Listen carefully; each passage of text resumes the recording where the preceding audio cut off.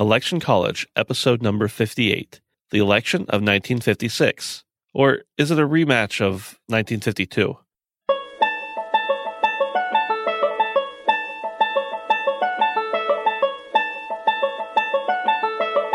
Let's throw a political party. Face it, the political scene sucks, but did it always? It's time for Election College, and class is in session. Now, your hosts, Jason Goff and Ben Smith.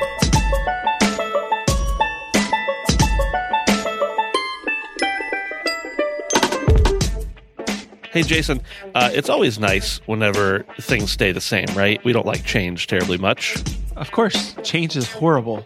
Yeah, ugh, gross. So why don't we just pretend like it's 1952 again, and we can have another election with the same people? That sounds amazing. So, I mean, I guess that's pretty much it. That's the whole episode. Yeah. We'll see you next time. Good show. Well, Yeah. in all seriousness, we have Dwight Eisenhower, Ike, as you know, we like to call it. We came up with that name for him, Ike. Yeah. He's Good super job, Ben, on popular. that. Thank you. I appreciate that. He's super popular. And then we've also got another guy named Adlai Stevenson. You may Yeah. have heard of him. Mm-hmm. He's back for another shot at this whole thing. Yeah. So, Did I jump ahead too far? Maybe we should give a little bit of background for people. yeah. Okay. So, Eisenhower, popular. And believe it or not, there was speculation in early 1956 that he would not run for a second term because he's got some health issues. So, in 1955, he has a serious heart attack. And in 1956, he undergoes surgery because he's got some inflammation going on in his small intestine. Ouch. Yeah, that's not a great thing. And he gets pretty quickly recovered from both of those things. And his doctors are like, okay, now how would you like to be these doctors? They give him the all clear. They give him the all clear to run for president. And so Ike decides, okay, doctors said it was cool. I'll run for a second term. And so really, because Eisenhower is so popular, especially amongst his party, he goes to the Republican National Convention, or actually he probably doesn't even go, and they just renominate him. No opposition. Nobody bothers to run against him. But there's a little bit of a question about Nixon. Yeah, because I mean, it's Richard Nixon, I guess. So, Eisenhower was very much a centrist. He appealed to a wide gamut of the population, much less his own party. So Nixon was seen as pretty controversial because he's like Rocky. He's like beating up everybody in his path. He's very conservative. And it is rumored that Governor Christian Herter from Massachusetts could become the candidate for the vice president. So Eisenhower, he knows that maybe Nixon isn't so popular, and by knows, maybe, I mean definitely. And he actually offers him privately, doesn't tell too many people, maybe Nixon, maybe you'd like to be the Secretary of Defense or something, like when you try to trick a little kid into answering the way you want them to answer. Like, you don't really want to be vice president. That's a boring job. You should be Secretary of Defense. Stassen, Harold Stassen, you remember him? Yeah. He actually publicly opposes Nixon and says, no, he's not going to be renominated. He shouldn't be renominated. But Nixon just is like really super popular with all the Republican voters. Yeah, the thing about Nixon is that he really reshapes the vice presidency because he's using it as a platform to campaign for the Republicans. So if you're a Republican and you're running for local office, if you're running for state office, if you're running for the office in the federal government, like a Senate seat or a congressional seat, he's going to come and he's going to cheer for you and endorse you and do what we would expect a vice president to do today. And that was a pretty novel thing. So pretty much, I mean, you end up having a renomination of the same two guys. which is pretty typical, except in this instance where it was kind of like Nixon, yes or no. But somebody at the and they probably know who, but I don't know who. Somebody at the convention, the RNC, kind of decided they didn't want there to be a unanimous vote for vice president, and they voted for some random guy that didn't exist named Joe Smith, just so there wasn't a unanimous vote for Nixon Nice. to be vice president. So just a little bit of that kind of, I know he's going to win, so I'm just going to put a little burr in his saddle kind of thing. All right. Yeah, that's always a good tactic. Mm-hmm. So on the Democratic side, you got Adelaide Stevenson. You remember him? I do. Yeah. So, yeah, because we just talked about him about 5 minutes ago. So he is fighting really for the nomination again. He goes against Estes Kefauver again. And Kefauver actually pulls off a win in the New Hampshire primary, running unopposed. And he defeats Stevenson in the Minnesota primary. So Stevenson is like, what should we do? Or what should I do? And so they decide to debate. Yeah, and they actually end up having the first televised presidential debate in 1956, and this happens right before the Florida primary. And then Stevenson carries Florida. He beats him by about 4%. And then up next is the California primary, or I say up next. I don't think it was actually up next, but it was soon after. And by the time the California primary had rolled around, Kefauver is basically just out of money, and he can't compete with Stevenson, who has a lot of money. And Stevenson destroys him by like almost 30%. And Kefauver just gives up after that. Right. So by the time they get to the convention, which they're like, hey, we had such a great time in Chicago 4 years before. Let's go back. Harry Truman, you remember him? Uh-huh. He's like, you know what? I really like that governor of New York, Harriman. He's like, I'm going to pull my support behind him. And Stevenson is like, dude, wait, I've got the delegates. So he wins the first ballot. So it's pretty overwhelming that Stevenson is the man. Right. So Stevenson wins the vote. He wins the nomination. And then it comes down to the vice presidential nomination. And this one kind of might throw you for a little bit. Yeah, it's exciting. The convention delegates are given the power to nominate the vice president, which in this day and age, that would be pretty unheard of, because usually it's like, yay, candidate, you won. Now who are you going to select as your VP? But the delegates decide, and this sets off quite the scramble.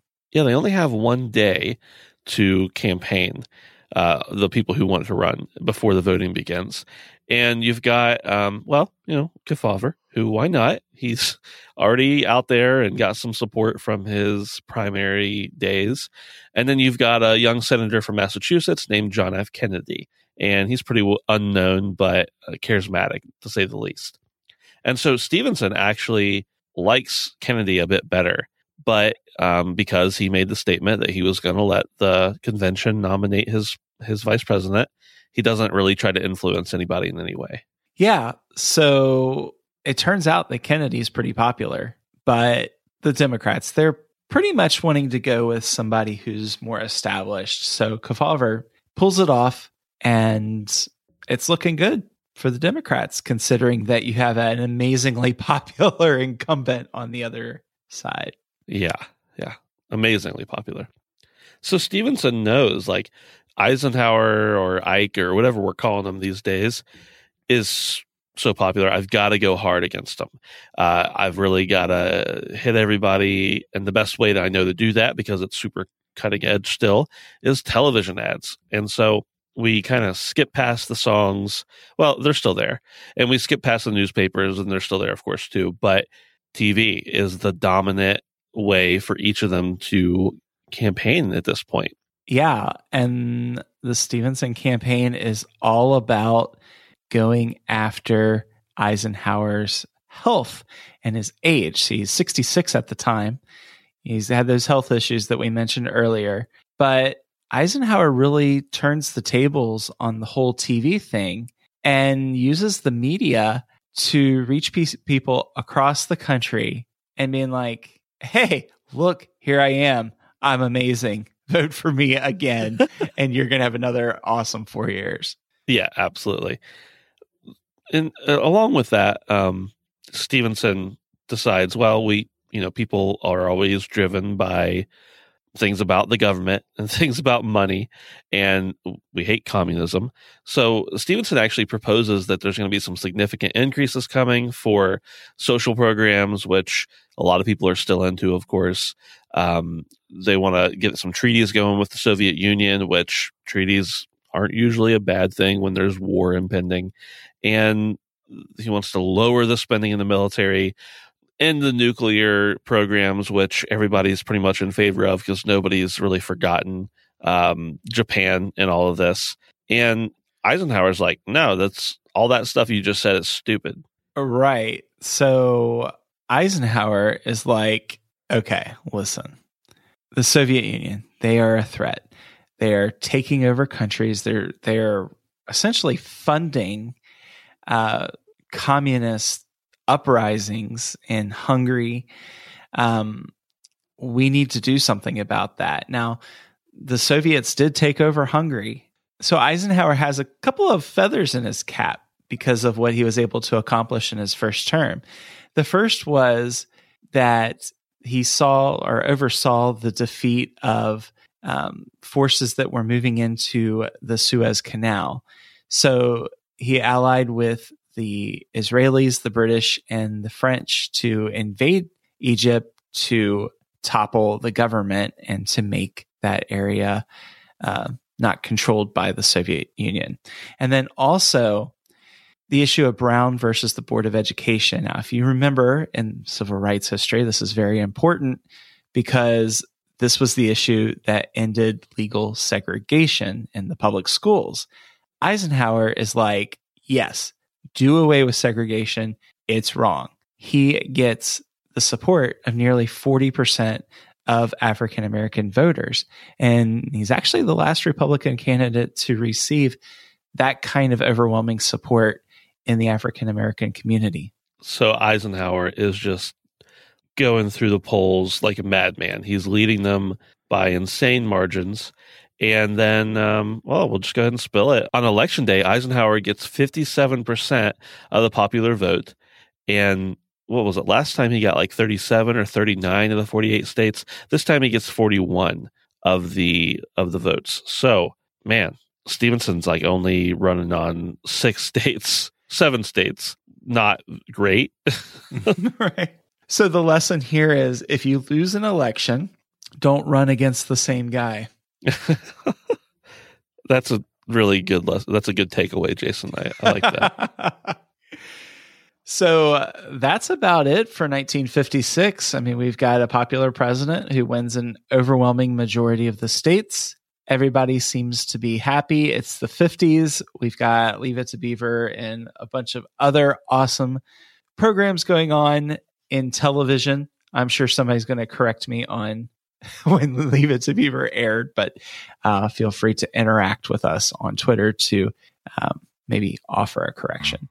We're also on Facebook and Instagram at Election College. Yeah, and make sure to go ahead and if you enjoy the show, head over to iTunes and leave us a review. We'd really appreciate a star rating and a review. It shouldn't take you long, maybe 30 to 60 seconds, and it means a lot to us personally, which, I mean, that should be enough reason for you in general. But if you like the show, you also want to let other people know, and it's really great when they can see a bunch of people saying great things about us.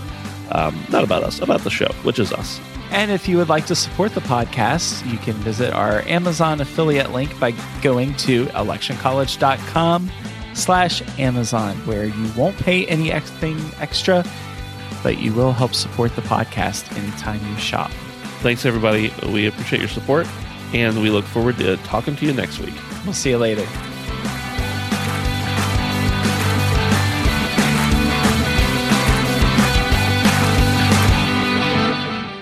Mother's Day is almost here, and you can get her the most beautiful time-tested gift around. A watch she can wear every day for movement. Whether mom's into classic dress watches, rare and refined ceramics, or tried and true bestsellers, Movement has something she'll love. And right now you can save big on the best Mother's Day gift ever with up to 50% off site-wide during Movement's Mother's Day sale at MVMT.com. Again, that's up to 50% off at MVMT.com.